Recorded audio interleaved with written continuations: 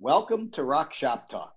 Our show talks best practices, fun anecdotes, and the latest cutting edge technology in our field to kick your screen printing gears into hyperdrive. Today's episode, the topic of foil, special effects, and simulated process and screen printing. And we're joined by our special guest, John Weiss of New Buffalo Shirt. Thank you all who tuned in to last week's episode on diversity and inclusion in decorated apparel. We need your help in choosing a hashtag that meets the call to action this moment in history deserves. Please email us at hello@rock.us with your ideas. We're stoked that the Rock US Tour bus is quickly getting ready for our first US tour. To follow the tour and even reserve a visit when we come through your town, follow us on hashtag RockUSTourOnline. We'll be right back.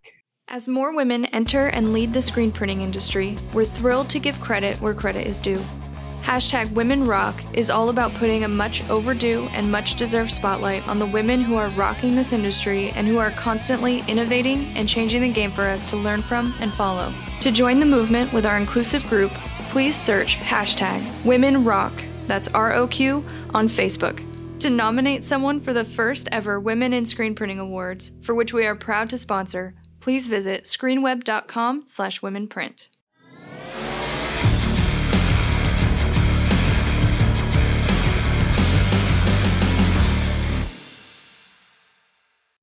All right, so I want to welcome everybody back. Today's episode features the topic of foil, special effects, simulated process, and screen printing. We're joined by our special guest, Mr. John Weiss of New Buffalo Shirt, alongside of our creative producer, Mr. Merrill Capps. I'm Ross Hunter, Rock US President and General Manager. And we're going to kind of kick this off and go into some questions and start a cool conversation. So I want to kind of get started, John, telling the audience about your background and more specifically, what got you into this industry some time ago? Yeah, well, you know what? I may be the oldest guy in the industry right now. Maybe not, but close. Started screen printing in 1968. Family business. My grandfather was from Eastern Europe. Came over here in the 40s. He was a sewer, got sponsored, got a job, moved to Buffalo. It's another story that doesn't really matter. And really developed a company of doing chenille awards and Swiss embroidery by hand and had all that going on. He was a bowler, so he got into the bowling shirt decoration, using chain stitch and all different types of embroidery methods. But, as the market progressed in the 60s and screen printing became was pretty young back then, actually, it was very young back then. He wanted to get into screen printing and nobody knew how to do it. My father didn't know how to do it. I didn't know how to do it. At the time I was 12. And I loved art. So I kind of started, printing. And it was really funny because we were stretching real silk with wood frames and rope. We were using indirect film. We were doing all our exposures with arc lamps. So it made it real easy as a 13-year-old to light cigarettes in the arc lamp. That was a lot of fun. Cleanup was with the wonderful chemical xylene. So I probably, years later, I had a issue with, xylene poisoning, but, it was fun back then, it was allowing me to still do art, but I was getting paid, not very much, but getting paid to do it. So we actually learned on the fly. Our very first machine, because we were in the kind of, you'll love this one, Ross, kind of a big circle. I started flocking bowling shirts on a 3-up machine that you would clamp the shirt into, the single screen, leaded paint. The single screen was on a rail. So I'd print one, then move the rail, print two, print three, flip the tables over, hit the electrostatic flocking thing. Flock was in a tray at the bottom. It was filthy, and I started flocking. I wish I had that machine. It'd be in the Screen Printers Museum for sure. Oh, yeah. So I started flocking. After I was flocking single color, it was close to 1970 at the time. I bought my very first Bastex and 4-color hand press, which had a shirt clamp down because back then we didn't even use spray tack, you know. Right. And in order to, there were no flash cure units. So we did a lot of water-based main colors, and I trapped it all with plastisol, so it didn't build up, and we started doing that. You know, fast forward, and the business was local: radio stations, bars, pizzerias. Not really very profitable. Was it a lot of T-shirts then, or was it more like button-up bowling style? No, there were like T-shirts. It was. Okay. But at the time in the 60s, there was no distributors. So we would have an account set up with Union Underwear, which was Fruit of the Loom. And I remember I'd have to buy underwear packs, and I'd throw the underwear in one place, and I'd take the T-shirts and print them. You know, when I got out of that building in 80, 85, you know, I threw out all the underwear. You know, and that's the only way we could get shirts. We were lucky enough. There was a local guy. There was actually a local T-shirt manufacturing here, about 40 miles away, and we were buying shirts from them. But it was difficult to get shirts, and you know there were no distributors, so you'd have to set up. Our first ink company was the old, what did they call it? Flexible Products. You know, the old Wilflex. You know, because we started with air dry, kind of heavy leaded flock adhesive inks. And then, you know, we got into the water bases, we got into the plastisols from Wellflex, all that. And, you know, that's what I did. And it's very important for the guests to this podcast to understand that we're talking about starting in 1968. And 20 years later, when we invented simulated process with Dave Gardner, we became an overnight sensation. It took 20 years to get to be an overnight sensation. So the reason why I say that is because you can't come out of the gate and be a superstar, you know, and you can't really even think that that's going to be your business model. So when you got through, you got through most of that through like testing and playing and experimenting the limits, right, of what you could do with what was available at the time. My father was the salesman, and he was awesome, but what he didn't understand, there was never no in his vocabulary. So I remember having to try and figure out how to print tennis balls. I remembered how to print we made our own tabletop printer because Buffalo hosts the world's largest disco, and they wanted a banner, and I had a screen print letters that might have been 6 feet tall. Wow. And we did it all by hand because he didn't really know how to say no. But, you know, through the process, what my father did teach me is great work ethic, and that nothing's impossible. So, you know, we fast forward. I took over the company, both companies, my father's and grandfather's company, in 1987. They weren't really very, very profitable. I bought my first automatic in 1986, and that was a 4-color Aero multi-printer.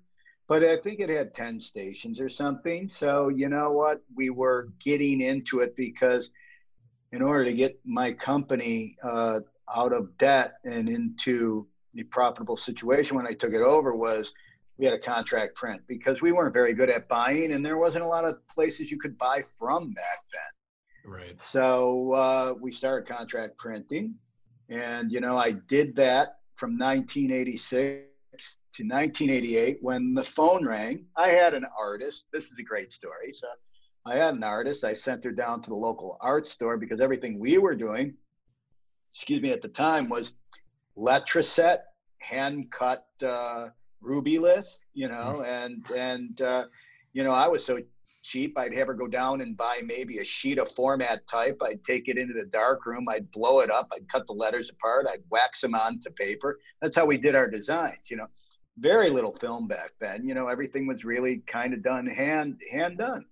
Right. And one day I sent her off to the art store, and the phone rang, and I'm a Harley rider from way back. And so a little segue, when Harley trademarked, I used to build my choppers by trading shirts to the local Harley dealership.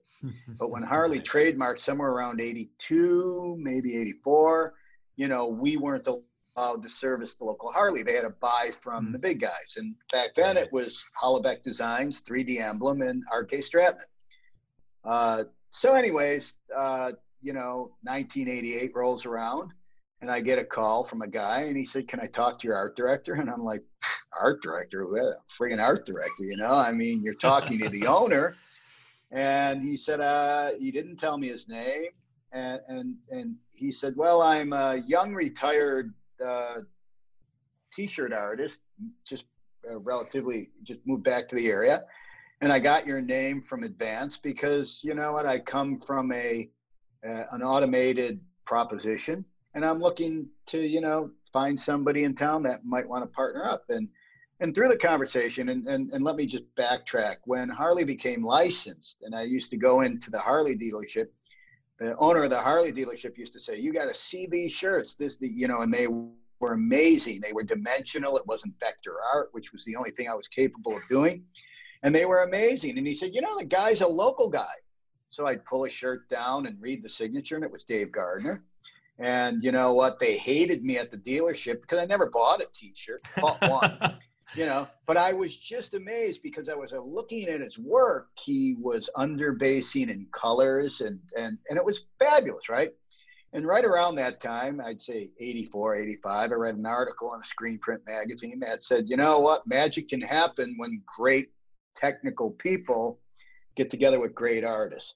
So that was flying through the back of my head while I was listening to this guy I'm like, "You're 32 years old and you're retired. Come on, give me a break, But I did say through the course of the conversation, "So where did you work?" And he said, "Well, I was down in Fort Worth for a while. And most recently I come from a company in Wisconsin." And I said, "Say no more. Is your name Dave Gardner?" And he said, "Yeah." And I said, "Oh my God, I'm wearing one of your shirts." So he started asking me about what licenses I had, and I was laughing. I'm like, "I don't have any licenses, But I said, "You know what? I'd love to meet you. So let's get together." And he came down. I'm 6 years older than him, and he came down to my shop, and we talked, and I really didn't have a proposition for him. But we did find out that we were huge sports fans, specifically Buffalo Bills sports fans. And I said, being as naive as I am, "Well, let's go get an NFL license, right? I know a guy, he'll take us to New York." Right. So Dave said, "Okay, this is my proposition." And he told me how much it was going to cost. And then he asked for a signing bonus. I was just a screen printer. I didn't have a whole lot of excess capital laying around. And he said, "I want a signing bonus." So I went to a local credit union and borrowed $10,000 so I could give him a signing bonus. That was going against absolutely nothing. Just to show that Dave wanted to know that I was committed. He's a smart guy. Right. So he went home. And at that particular time, the Raiders were in LA, not Oakland. And he went home and he took a photograph of himself, put a bandana around his head, stuck a knife in his mouth, and became a live version of the Oakland Raider, or the LA Raider at the time. Took the picture, hand airbrushed it, separated it, which back then took Dave about a week in a darkroom because he was doing all exposure separations with Rubylith and everything. And he comes waltzing into my place with film. By that time, I had already been doing a lot of work with Don Newman and working with roller frames. Mm-hmm. He told me what inks to buy, told me how many strokes it each had to be, and we set up a job.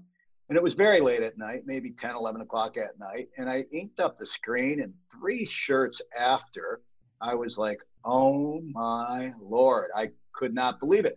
I was doing the work that I saw, the Harley Davidson type of look that I saw in the shop, in the shop. And I remember taking the shirt, and it reminded me of Elvis on Velvet, Black Velvet, which thus the King of Black came from, because Elvis was the king of rock and roll, and I was doing this, so I named myself the King of Black. and went home at 2:00, 2:30 in the morning, woke up my wife and said, I'm going to be a millionaire. We're going to be millionaires, you know? And she woke up and she looked at the shirt and she said, can you put it on another color? No. We're only printing black shirts, you know? So we then, I had a client who had an NFL license. We all flew to New York. We met with the NFL and they scolded him and they scolded me because he's like, you know what? I just gave this guy a license. Now you want to be licensed for something else. You haven't paid a penny in royalty. And, we went from being chest up, to feeling very, very small. And as we were leaving the meeting, he said, hey, look, I want you to run this by our creative department. And it was at that moment that I knew we had something very, very unique, So I showed it to the creative department. We came back and we said, well, we set our sights pretty high for the NFL. We weren't going to get the deal, but let's go and try and get college licenses. So, actually it was 1987. So we actually went out and licensed 38 schools. We did our first trade show at the NSGA show in Chicago. You know what? I like to stay in a nice hotel, but we couldn't really afford it. So there were 6 of us in the hotel room on one king bed and a bunch of people sleeping on the floor. I bought a 10 by 10 booth, shipped it to Chicago, and we had our first show. And we walked into the McCormick Center and we went to find our booth, and we were at the secondary center in the basement in the farthest place away. And wow. Our mood went from we're gonna rule the world to, oh my God. But as we were walking between the 2 convention centers, they did showcase our shirt in New Product Showcase. The show opened up. I got to tell you, it still gives me goosebumps. They were 3-4 deep. Nobody had ever seen printing like this before. I assembled 52 salespeople, my own sales force, and we hit the ground running after the show. Didn't write a lot of business because you never do at shows, but it was right. Great exposure. However, at the same time, there was a company, very young, aggressive sports licensing company called Salem Sportswear. Their senior art director was walking the show.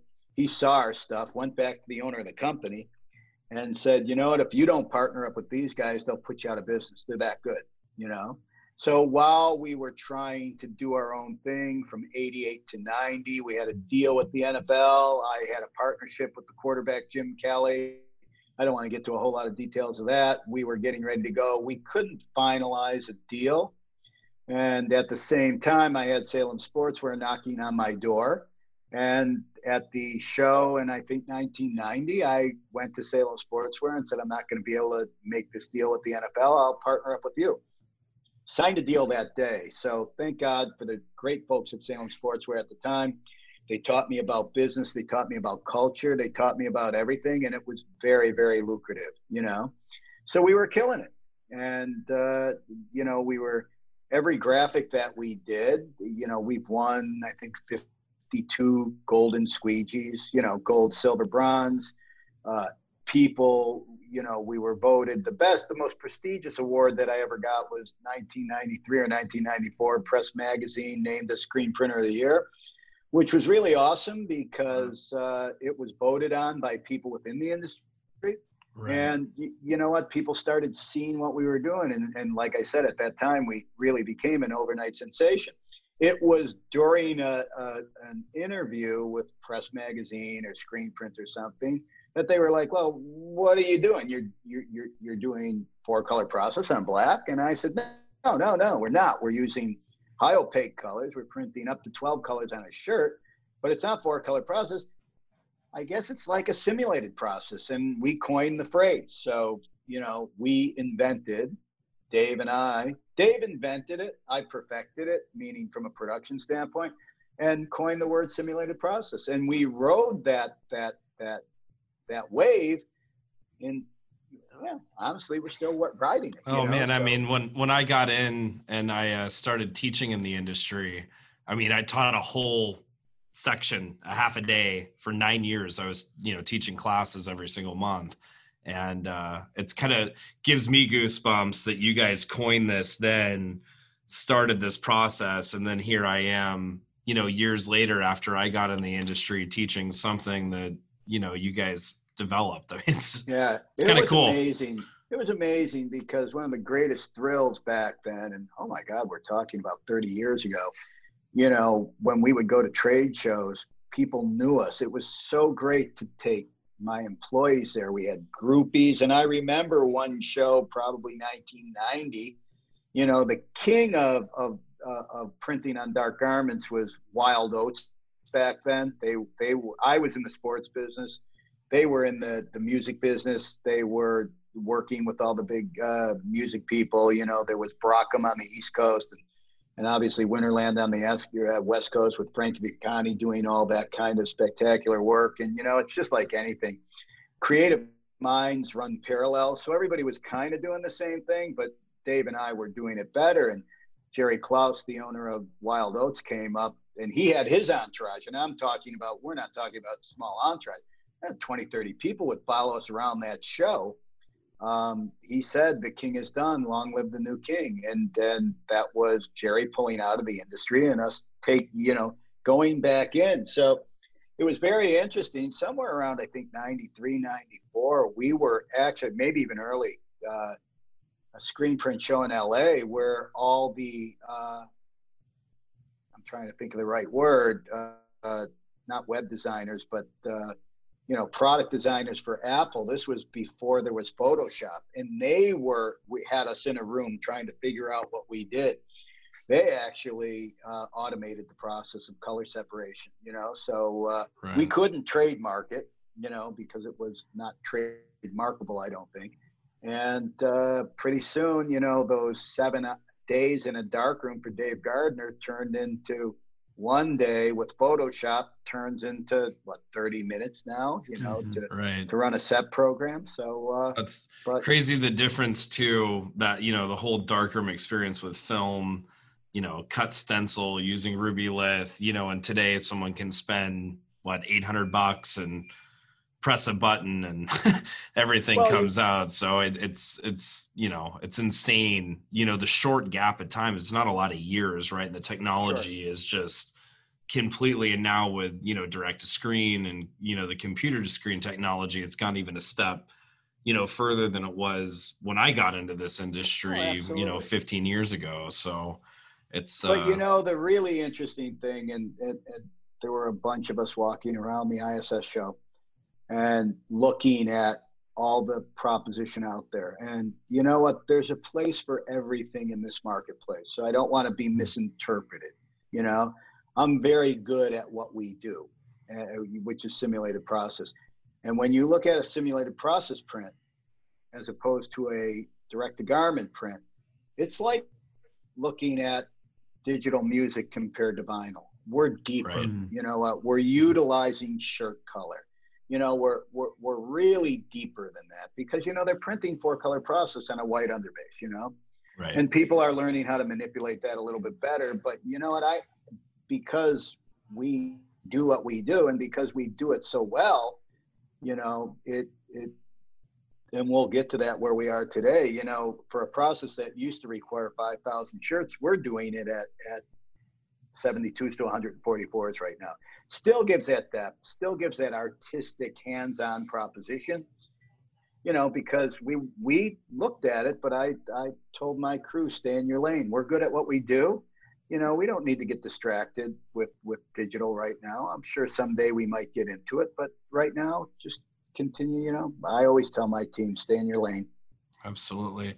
So kind of to fast forward, and I'm not going to speak for you here, but you kind of, started where we started, hit the 90s, things take off.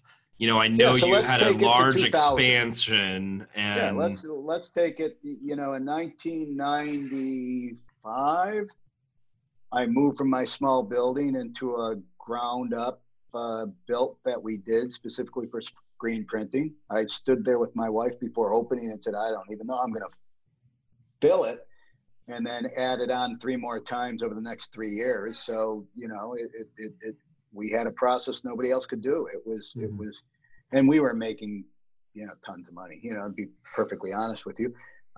Numbers that I would quote back, we're talking, hey, look, what my lesson to screen printers is don't do it for nothing. But we're talking about 1990. I was getting $1.50 a print. Wow. And I was printing hundreds of thousands. That's awesome. Right. So when we kind of exited out of the sports business because the sports consolidated and the company that I was working with, Salem Sportswear, sold the fruit of the loom and they went bankrupt. During that time, I was getting my feet wet in the rock and roll business and bringing our techniques and processes to rock and roll.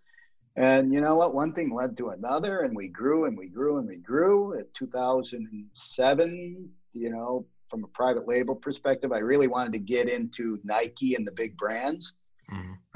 Built a 100,000 square foot facility in Honduras. By the time we were up and operating, between the two companies, we had 29 automatics. We were doing 3 million shirts a month. And you know what? Every time you work with somebody new, there's a new set of problems. And when I joined Nike, it was the conversion out of PVC to water-based, which was a whole other proposition that you had to learn.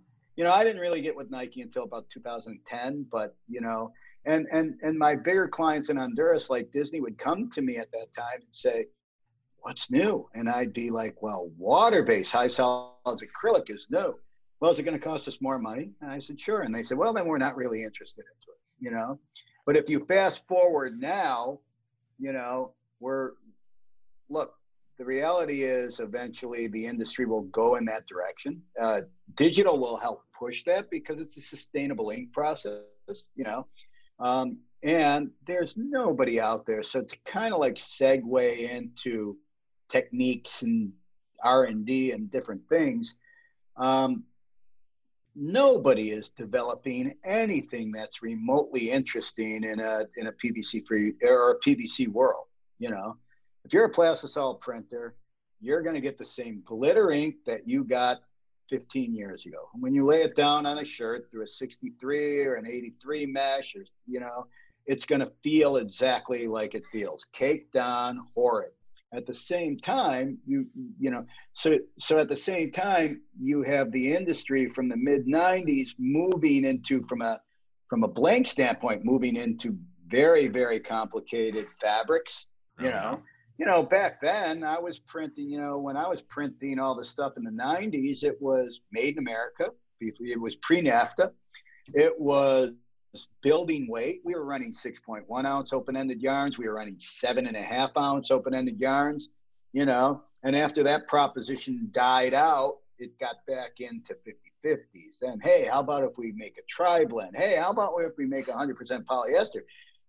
And all that stuff was happening at the same time that high solids acrylics were coming onto the scene, So from my experience with Nike and, lucky me, I got the Legends program for the NFL. So I didn't touch cotton. Everything that I was trying to develop had to be PVC free on 100% poly. Jeez. Not real easy, but never one to step away from a challenge. And because every R&D project, I'll say that every R&D project that I work on doesn't normally turn out the way that I wanted it to, but every mistake that I learned along the way, from doing that project was very commercial friendly, So every miss turned into a hit, it just needed to be rethought of. Absolutely. So, and I will tell you that in printing every type of ink imaginable, conversion from plastisol to PVC back then was uber difficult. Now a little bit easier, inks are getting a little bit more advanced. Back then you could never print wet on wet. Now there's propositions that can print wet on wet, so, but my point from a technique standpoint, the best techniques are in water-based. And if you think you're going to blow somebody's mind by doing it with an ink that has, that's plastisol, it won't happen. The best techniques, the glitters, the foils, the color changing, everything is so much better water-based propositions. So you really need to understand that. When I teach people how to do it, I'm like, learn how to just print water-based in a single color. You can go out and buy metallics. You can go out and buy glitters. You can do all this stuff. It's so much better. Learn that before you really try and do simulated process in a high solids acrylic proposition. Absolutely. And I'm going to cut you off. We're going to go to a quick commercial break, and we will be right back with Mr. John Weiss talking about special effects printing, learning more about his journey, and more about different ink types, which will be fun to dive back into here. We'll be right back. The revolutionary Rock Press Foil automatic heat press station and foil application is a time and money-saving solution for your automated garment decoration. The traditional cumbersome foiling process typically comes with a hefty price tag in labor and overhead to produce. The Rock Foil removes this from your expenses by automating the foil application process directly on press, in line with your screen printing job. Taking advantage of this technology will undoubtedly give you and your shop an additional competitive edge in capability, price, and profit.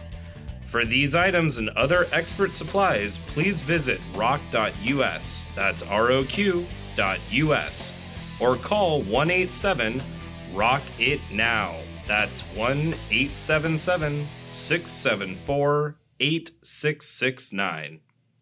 So I want to welcome everybody back to today's episode featuring the topics of foil, special effects, and simulated process and screen printing. We're joined by Mr. John Weiss of New Buffalo Shirt, alongside of Meryl Capps here, our creative director at Rock US. Hello, hello. And we're going to dive back into John's journey and talk more about ink, special effects printing, and what he's doing now.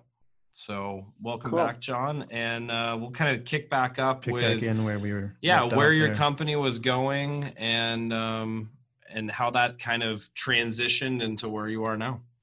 Yeah. So briefly, we got involved with Nike. We started really learning the ins and outs of high solids acrylic printing. During that time,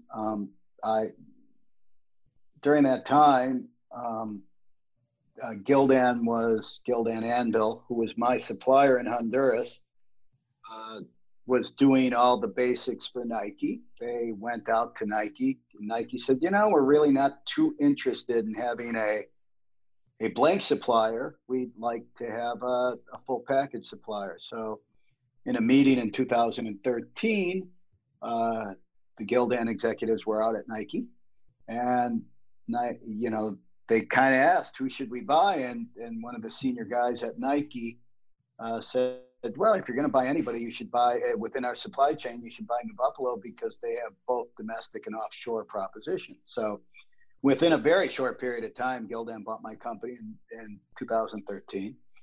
And, wow. It's a huge accomplishment. Yeah. And I stayed on for 2.5 years. We all know the story of selling your company to a publicly traded company. When you're a true entrepreneur, it's very difficult to make the conversion to corporate. It was particularly hard for me, and we decided to part ways in 2015. Very fair company and great brand. I then sat out for a year on a non-compete, and then reopened in end of 2016 as, believe it or not, New Buffalo Shirt. It shocks everybody at Gildan, but Gildan really never wanted to be looked upon as being in the printed business because they sell the majority of their stuff to printers. So they never bought the name. They only bought the assets. So I asked, and they said, I don't care, go use your name again. And we started up New Buffalo Shirt. We dropped the factory part because we're certainly not a factory. We're a studio right now. So I just wanted to spend a couple of minutes explaining that process and then move into the technique stuff. Yeah, that's awesome. And I love the word that you took the factory off and studio. Yeah. And that kind of brings me to that question of, you obviously after selling your company, I mean, lots of people would do lots of different things, right? I'm going to retire, I'm going to go do this, or whatever the case may be. And you came right back. I mean, literally. Well, not quite. Okay. I had a year off, non-compete. And during that time, and we have a great brand name, or we had a great brand name in the industry. So, when everybody heard that I was selling to Gildan and that we eventually closed down our domestic factory, the big Nike printers would spend days in Buffalo soliciting help. And, everybody who really wanted to get a job could have a job. They were very highly recruited. My phone never rang. And I was sitting there on the sidelines, really I must have read 8 books on retirement. And here's the problem. And this is a lesson of work-life balance to everybody that's a shop owner out there. We spent so much time at work. I'd work 80 hours a week. My only friends were outside of my family, my employees. And Right. We had a tremendous culture there. But when it came time to retire, I felt kicked to the curb. Mm-hmm. And I really was kind of hurt through the process that all these people are getting great job offers. My phone never rang, probably because people thought, thank God he cashed out. But during the time, and I've been doing this for 50 years, I have no hobbies. I'm a terrible, I could barely mow the lawn, I'm just not mechanically inclined. I don't like to fish. I like to snowboard and surf. Surfing was quite recent, but you can't live like that. And so during the non-compete time, a couple of old employees came to me and said, we have these great offers. I got to pick up my family. I got to move to Virginia. I got to move to South Carolina. I got to do this. I don't want to go anywhere. And they said, would you be interested in helping us do a restart? And I said, yeah, there's a number of things and a number of stories about you wish you didn't say something at that time, but we're human. We could change our mind. I said, yeah, I'll get into it with you. I'll help you finance the company. I'll help you. I'll give you I'll use my old clients and we'll go out and we'll buy a couple of rocks. And we'll see how this thing works, and that's exactly what we did. It's just an amazing re-entry into it, because I guess I couldn't retire, but I really didn't want to come back in because I got burned out. I had 1,200 employees. I was managing production, and I burned out. So given an opportunity to change directions and really kind of sell and talk for a living as opposed to be on press and print, it was interesting. I didn't know really how it was going to work out. And it worked out beyond my wildest expectations. So what is New Buffalo Shirt like focused on? Like if you're to kind of like round it out, because obviously, you grew this giant business right through the 80s and into selling in 2000, I think 14 is what you said. Yeah, 13. Sure. 13. And now you kind of get back into it. So what's the focus now? Like what did you come back to do, and what is New Buffalo really focused on just in terms of a business? Well, for all the listeners out there, I'm a heavy reader. I spent lots of time on airplanes going back and forth to Honduras. I would go to Honduras every other week for almost 7 years. I read a book by an author, Simon Sinek. He's a business guy, and it was The Leadership of Why. Mm-hmm. And I started to really try and understand, why did I do this all to begin with? And it narrowed me down into the passion, and it turned me right back to the art reproduction side. I am an artist, okay? I was a painter. I don't paint anymore. One of the issues that I had for the one semester of college that I went to in art school was I'm a realist. And, and I'm not an abstract kind of guy. So when I looked at an apple, I wanted to paint an apple. And if I could get that apple as close to a photograph, then I'm a good artist. Screen printing is exactly that. Screen printing isn't abstract. Screen printing is one of the great reproductive art forms out there. My job is to make it look as close to original as I can. I do take liberties now, but back then, it just worked for me. And in the process of building a big company, it became a commodity-based business. When you're working big contracts with Disney and Nike and Adidas, they dictate to you what the price is, and you have to try and figure out how to make margin by volume. And that was the burnout part. So, when we jump back into it, we decided, it's all just wordplay, obviously. We decided to drop the factory because we weren't one. And New Buffalo Shirt Studio didn't really sound good. And our website has always just been New Buffalo Shirts. So we just kind of dropped the factory, even though I think legally we still are New Buffalo Shirt Factory. And we told everybody they weren't press operators. You weren't a press operator. You weren't a production manager. You weren't a catcher. You weren't a folder. We're all artisans. We're artists. That's what we try and promote there. That's awesome. You know what? So we're artistic. So what did we do and what do we focus on? We have a big shop mentality. We work with the biggest brands in the world, which gives us credibility. When you're working for every major rock and roll act, when you're working with Nike, Disney, Adidas, at times Under Armour and all these people, their ins and outs, their QC, everything about it. What we understood, in order to try and be profitable, we had to try and automate every step of the proposition. So early on, we were being very sustainable, reclamation, recycle units, direct to screen, automatic squeegee coaters, all that stuff that is necessary when you're a big volume printer. We just took that big volume printer mentality and really, really reduced it to a two-press shop. So we understand the ins and outs of brand awareness. And we continue to have the same peace of mind attitude with our music clients, that you can't miss a show. Everything that we learned with a big shop, we just reduced down. And that's where our business model is very, very interesting because of our big shop experience.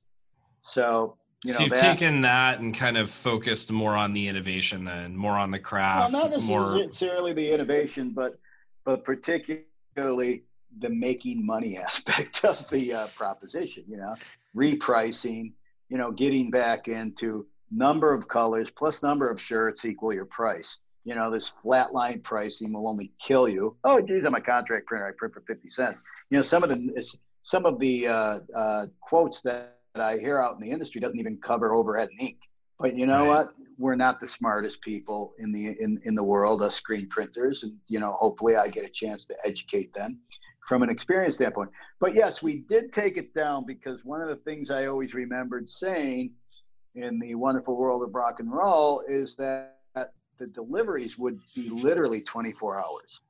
And if you didn't like something, you had no luxury of taking it down. And I made sure that our new business model revolved around quality. And if you don't like it, we don't ship it. It just, and we've taken what used to be, my sweet spot from a profit standpoint was close to 200 dozen before we'd actually make decent money. And we've changed our model. So our sweet spot's 144 shirts. And the industry says, wow, I can get 12 colors in process and 144 shirts. Yeah, you're going to pay a lot, but you know what? Everything's changed. And lots of our clients are kind of how you're setting yourself apart too. I mean, I obviously come from the industry as well. Now I'm on the other side of it, at Rock, but, came into it as a printer. And I was in LA and, it was always a struggle because I could throw a rock in any direction and hit another screen printing shop. Sure. And just like you're saying with, the 50 cents a print or $1 a print, or people, that are just charging these flat rates, I'll do anything for $5 a shirt. It doesn't matter. Right.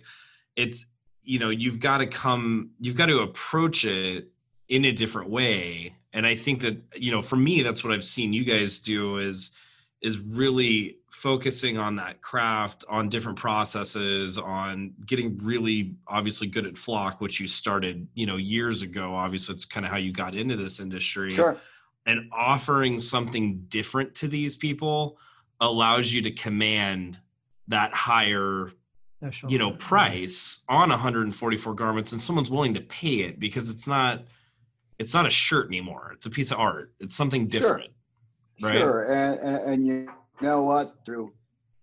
I will say this, and I will challenge anybody out there. We are the best flockers in the country. Our flock is better than anything, including heat transfer flock, primarily because we do it 3 times a week. And you know what? When I was flocking in Honduras and flocking for Disney, we would have to wall off with paper from rafters all the way down to enclose that press. So we, out of our 17 machines down there, we'd have one roped off. We'd be hand flocking for Disney, right, with the wands. And the other brands like Nike and Adidas would come in and go, oh, whoa, wait a minute. You're getting flock everywhere. So, one of the driving reasons why I went to ASRock, primarily big ovals for water-based printing, but techniques and flock. If you walk through my shop on a flock day, you'd never know I'm flocking. Everything's contained. And the beauty part of flock and the process, and if you understand the business, whether it's flock or inline foil, you can charge a lot of money for it. That makes it easy to back in your standard screen print, And there were one of my largest clients now, we opened the door with flock. And you know what? And then we just went in because, with New Buffalo, don't open the door a little bit because we'll bust right through and we'll take a lot of business. And we do, So we use flock as an entree. We used inline foil as an entree. And you know what? Once we get them in there, they're always like, well, what else can you do? And then we blow them away with all the new stuff that we're working on and all the new R&D stuff and all the, and I got to tell you, on the side, if any screen printer knew what I was billing, they'd be so jealous because, screen printers don't know how to bill. They just don't. Not the big ones anyways. And that, and if you're not making money, you don't have enough money to reinvest. And one thing we've always done is reinvest in our company. We want the best equipment. We want, that's what we do. So, Well, I appreciate you saying you want the best equipment and you're running Rock. So that was an awesome I will tell plug for us. I appreciate it. When I bought my first Rock ovals in 2013, 2014, I lost a lot of friends at the competition. We're all friends now. I'm happy to say that we're all friends because life is too short. But you know what? Your equipment has done me well. It has done me very, very well. And then very excited with the new proposition Rock US because you know what? We need good technical support and everything. But you know what? I've been running your machines now for close to 4 years. And I will tell you, I've never had a registration problem and never expect to have one. So that's awesome. They do a really good job. You know what? And I will tell you, from a manufacturing standpoint, I'll take a video and send it to you because, there's certain parts of a Rock press that make more sense than any other press, that didn't when I was buying them. One pin for the squeegee and flood bars saves a ton of time. And I'm one of those guys who will change pallets, 3 or 4 times a day. And I will tell you, my girls who are my, I have a lot of women working for me, way more women than I have men. They don't even stop the indexer. They're changing pallets that fast. That's awesome. And I can't tell you the time saving in that, look, we're a short run shop. I can go from 144 pieces with flock to 72 pieces of 8 colors to, to youth, to ladies. And we're not spending all this time trying to change pallets Hey, look, what do we boast? Well, what we boast and what we're comfortable with is so I did time studies. So, I sat there with a stopwatch and, the way that I timed it, because, screen printers said, hey, how many shirts you print an hour? Hey, 800 shirts an hour. Well, you don't, okay? Because you're not taking into consideration any of your downtime or anything like that. But I sat with a stopwatch for a day and we got it down to, this is the way we timed. We started the stopwatch when the last shirt of that job hit the dryer belt. Gotcha. So we're taking into consideration breaking down. Now, mind you, there's 3 people who are trained well, breaking down, setting the next job up, and I would time them to the first good shirt down the dryer. And the average on the day was 4 minutes of screen. Okay, That's because awesome. we had to have that data so we could schedule better. Mhm. So if you got a 6-color job, we allow 25 minutes from the end of the first job to the second job coming down. I think we can do 2 or 3, but we're not there yet. Honestly, we're 4 to 5 minutes, and that's how we book our. That's production. still impressive, though. Oh, no I mean, you're doubt. talking to the first good shirt coming on. I mean, that's impressive. Right. But I'm also talking about your Tri-Lock system is dead nuts on. You know what? We've incorporated that Tri-Lock into our direct-to-screen imager. You know what? We do. Is it perfect? It's never perfect, because it's manual. How do I put the screen on the Tri-Lock, and how do I put the screen in my digital? But you know what? My people kind of almost know now which way it has to go, and they're quick and they're good. And you know what? That's a tribute to you guys, because hey, look, you put a rock honeycomb pallet in a groove, I don't have to pull out a pallet locator. I pop a screen, I put my Tri-Lock on there, I put the next screen in, it's perfect. Off I go, because there's no variation of where that pallet is located. So, one of the great things about Rock, by the way. Awesome. Thank you. We're going to take another quick break, and we will be back with John Weiss to continue our conversation. Do you like to flock? I sure do.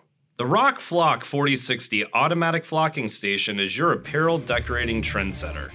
The first fully integrated and multiple screen printing flock application unit for an automatic screen printing press. The Rock Flock allows your shop to automate the flock process for 1 to 4 colors and includes a cleaning vacuum station which ensures the flock is presentable for sale quality to each of your customers each and every time. For more information, please visit rock.us. I want to welcome everybody back to Rock Shop Talk, your one-stop rock shop where we discuss all things screen printing. Today's episode features the topic of foil, special effects, and simulated processes in screen printing. We are joined by John Weiss of New Buffalo Shirt. Alongside of me here is Mr. Merrill Capps, our creative director. Thank you all. I do have a quick, sort of unrelated question before we dive into the final place. John, you were telling us over the break, and everybody has to hear how cool it is. You have to introduce everyone to your guitar collection because it's epic. Well, and just so our viewers that are just listening know, John's sitting in front of Gorgeous about 5, guitars. and I know there's more in here, but 5 guitars very strategically, beautifully hung on his Yeah. wall. So Please tell us Smoke and everything. mirrors, guy. You know what? Look, when I was printing domestically, one of my goals in life was to print for rock and roll, right? And so, I'll tell you a funny story. 1996, I get a cold call. Answer the phone. Woman on the other line goes, I know you. You don't know me.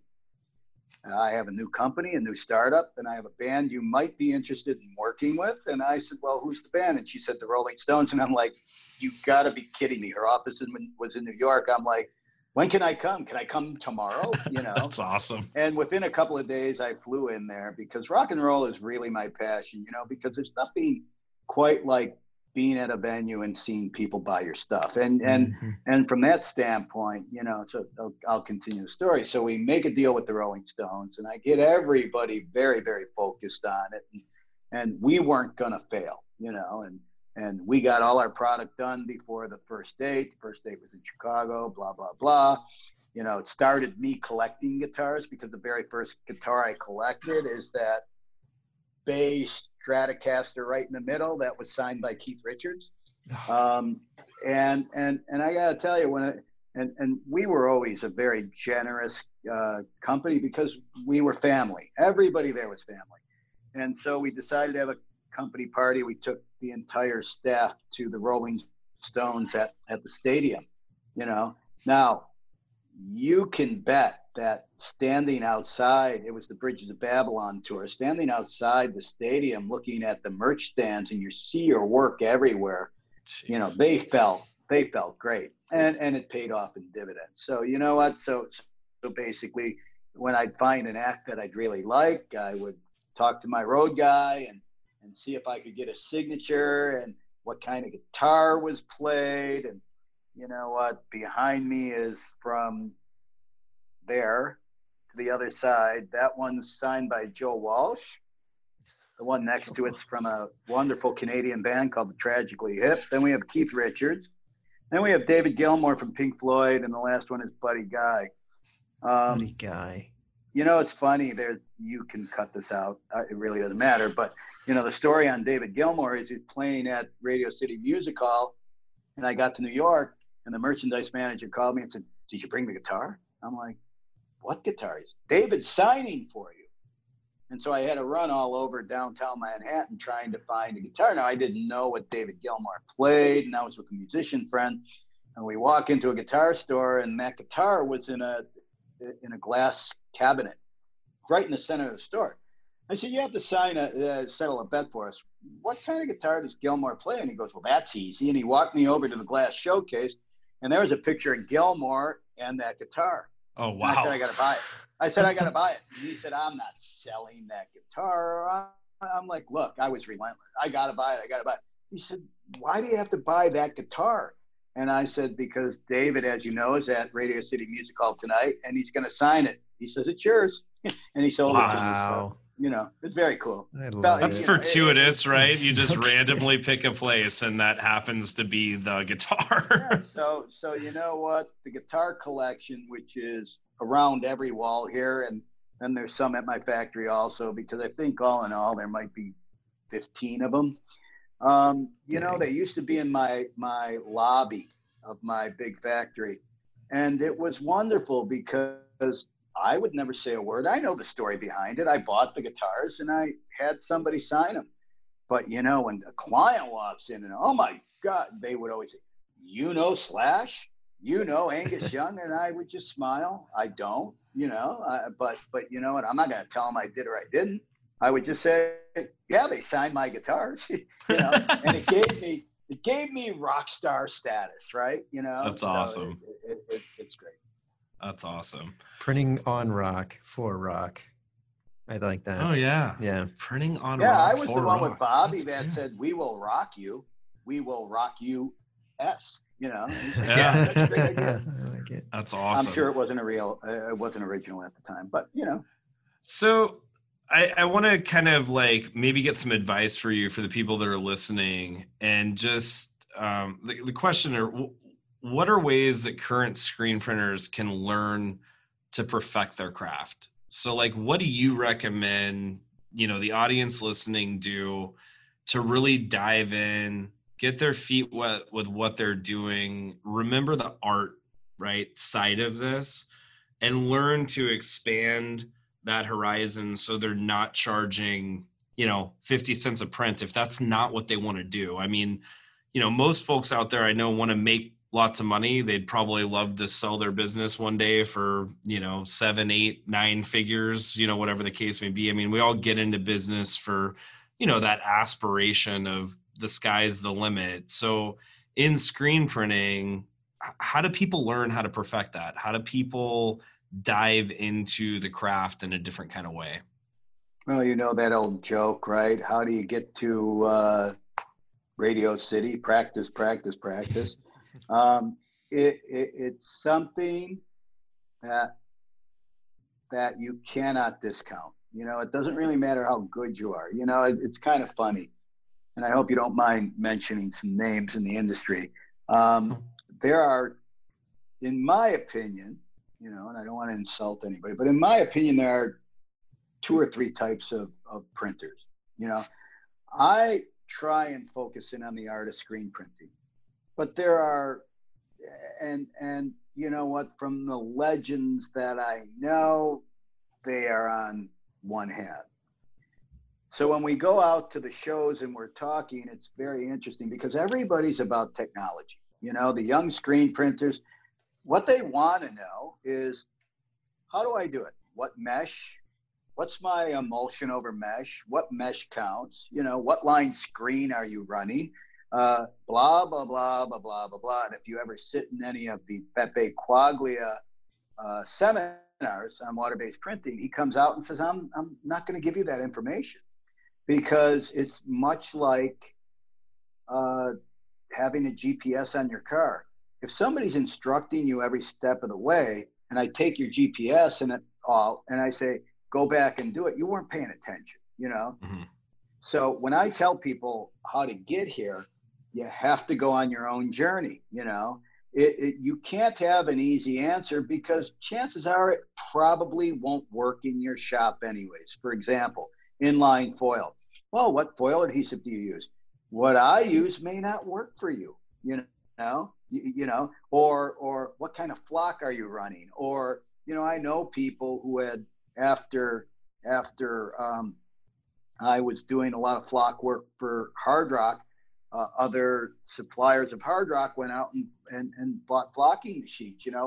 Did they have the discipline to get past the learning curve? Or did they get frustrated like I did years ago and said, this ain't working.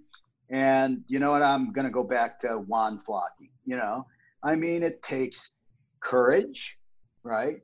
It takes know-how, it takes discipline, and it takes failure. But what I'm here to tell people is that with every job that we do in R&D, we're always going to find something that absolutely blows our mind.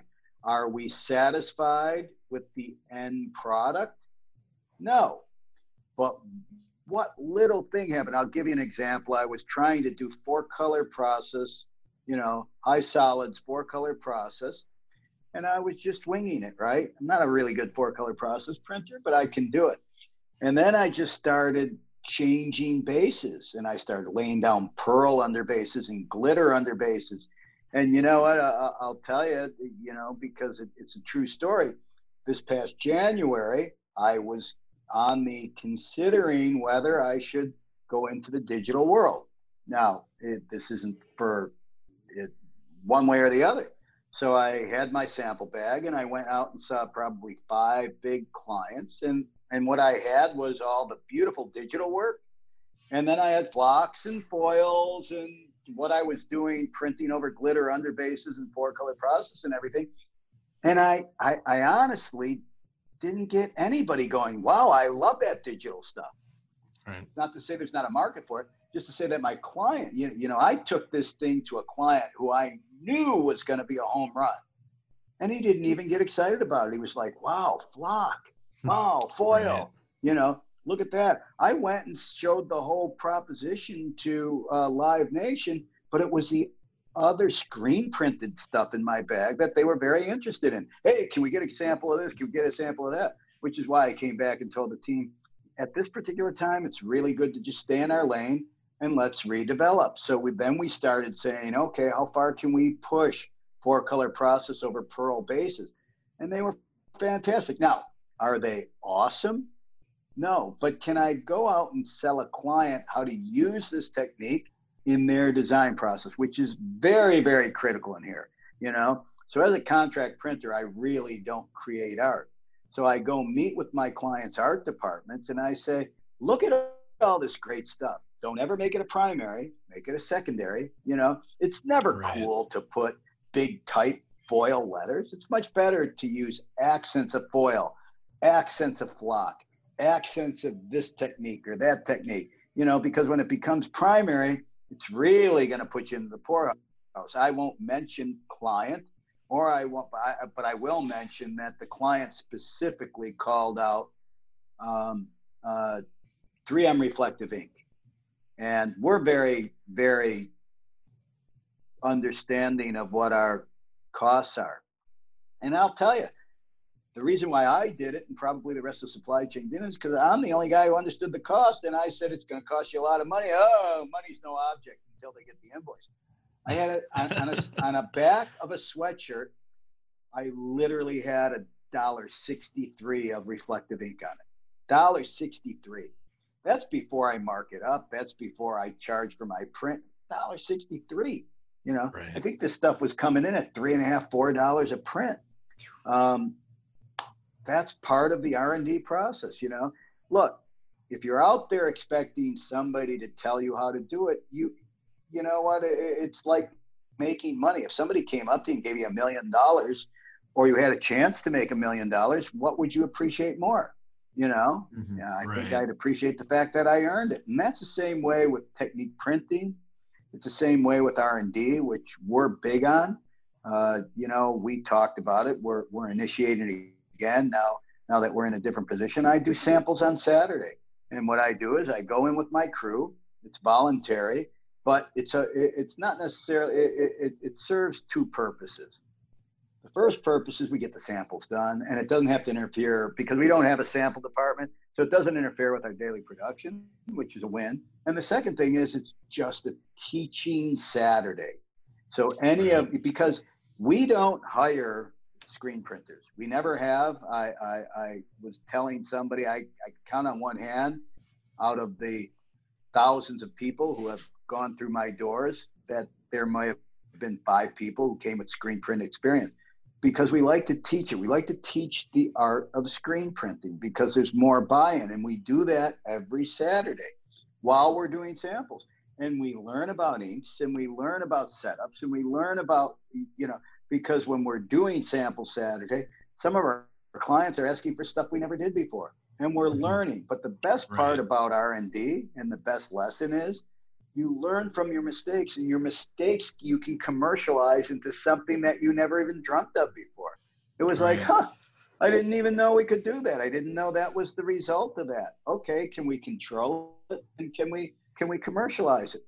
And we can, because you know what? There's a lot of award-winning stuff, you know, that and stuff that would blow your mind that you can do 1 or 2 of, but you know, we have to take it like, we tint metallic inks, but we tint it with transparent process colors over it. So we sell, and we've sold a ton of it, almost like an ombre metallic. Well, how do you do it? By running cyan and magenta in a very transparent thing over a silver metallic underbase. Brilliant. Okay, I'll go to the creative departments and tell them how to do this and how to work it into their design, and we sell tons of it. And we get good margin. You know, anytime we get out of the normal ink on shirt, you know, we get good margins. So I do encourage people to R&D, you know, to learn. If you have it, if you want to be a screen printer, nobody's going to come in and teach you how to do that. And even if they do, the minute they walk out the door, and believe me, I had an offshore company, I know exactly what it is, you know. We would R&D Nike. Our job was to R&D Nike in the United States. I had a great staff in Honduras. The minute I took it down, sent it down to Honduras and went down there, they weren't following the recipe. So they're not listening anyways, right? You've got to create your proposition. You got to learn. It's trial and error. And you know what? If you have to embrace the proposition, it's not the end result. It's the process. And if you embrace the process, you'll get, not at your first time, perhaps not at your second or third time, but by your 4th time, you're going to learn, and you're going to appreciate the fact that you put that kind of effort into it, and you're going to be proud of your results. So it kind of sounds like people just shouldn't be afraid to try. People should go out and buy inks and processes and things that they've never played with, experiment, play with it. It kind of drove me back to, you know, a lot of folks are afraid of water-based, and you're like, just get one color. Burn a screen, learn how to do that well, and then expand on it. You got to develop the disciplines. But you know what? At the same time, if your business model doesn't call for it, then don't do it. You know, I've talked to printers. They're very, you know, look, you get into the industry for a number of reasons, right? Reason number one, you're an online marketer. I see this all the time. You have an exploding brand, and your contractors, you don't know the first thing about screen printing, but your contractors are letting you down. So you talk to a salesman who convinces you that you need to buy a press, and you're a screen printer. Those type of people don't try an R&D, right? Right. You might have somebody else who I talked to that was in the awards business, or you're in the ad specialty business, you know, and it's not asking for anything like that. So you have to be very happy in your lane. But when you're in my lane of, we're not a factory, we're a studio. We're actually a reproductive screen print studio. And I want to bring to my client base new and innovative things. We have to R&D, and we have to use techniques. And you know, techniques can be anything from flock and foil. It can be just your print technique, like the stuff I was showing you earlier, playing around with new ink technologies, understanding their opacities. And don't be afraid to try things, because, you know, I can't tell you how many times I go in and again, we have some people, you know, my employees have been printing for 10 to 15 years. And they'll come in on a Saturday, and I know what they're thinking. Well, this is never going to work. You know, the last project I worked on, I told my client, I have no idea if it's going to work. And we did one, and honestly, I thought it was awesome. Okay. Cool. I showed it to the ink manufacturers. I showed it to the client, and the client, who's a fine artist, said, I'm not sure. And you know, then you're running that thing of, well, what is he trying to tell me to do? You know, and he said, well, I need it to pop. And I'm printing in discharges and water bases. He said, well, maybe you should put a white screen underneath it. And that's when I lost it, you know. And I'm like, look, dude, you're a fine artist, and if I commissioned you and stood over your shoulder and told you how to paint, you'd kill me. I said, please don't tell me my trade.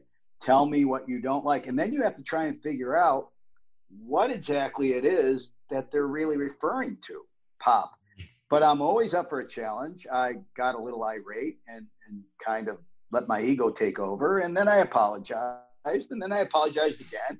And I'm still apologizing. But at the end, you saw the result earlier of what we did. It was brand new technology. Everybody said, it's not going to work.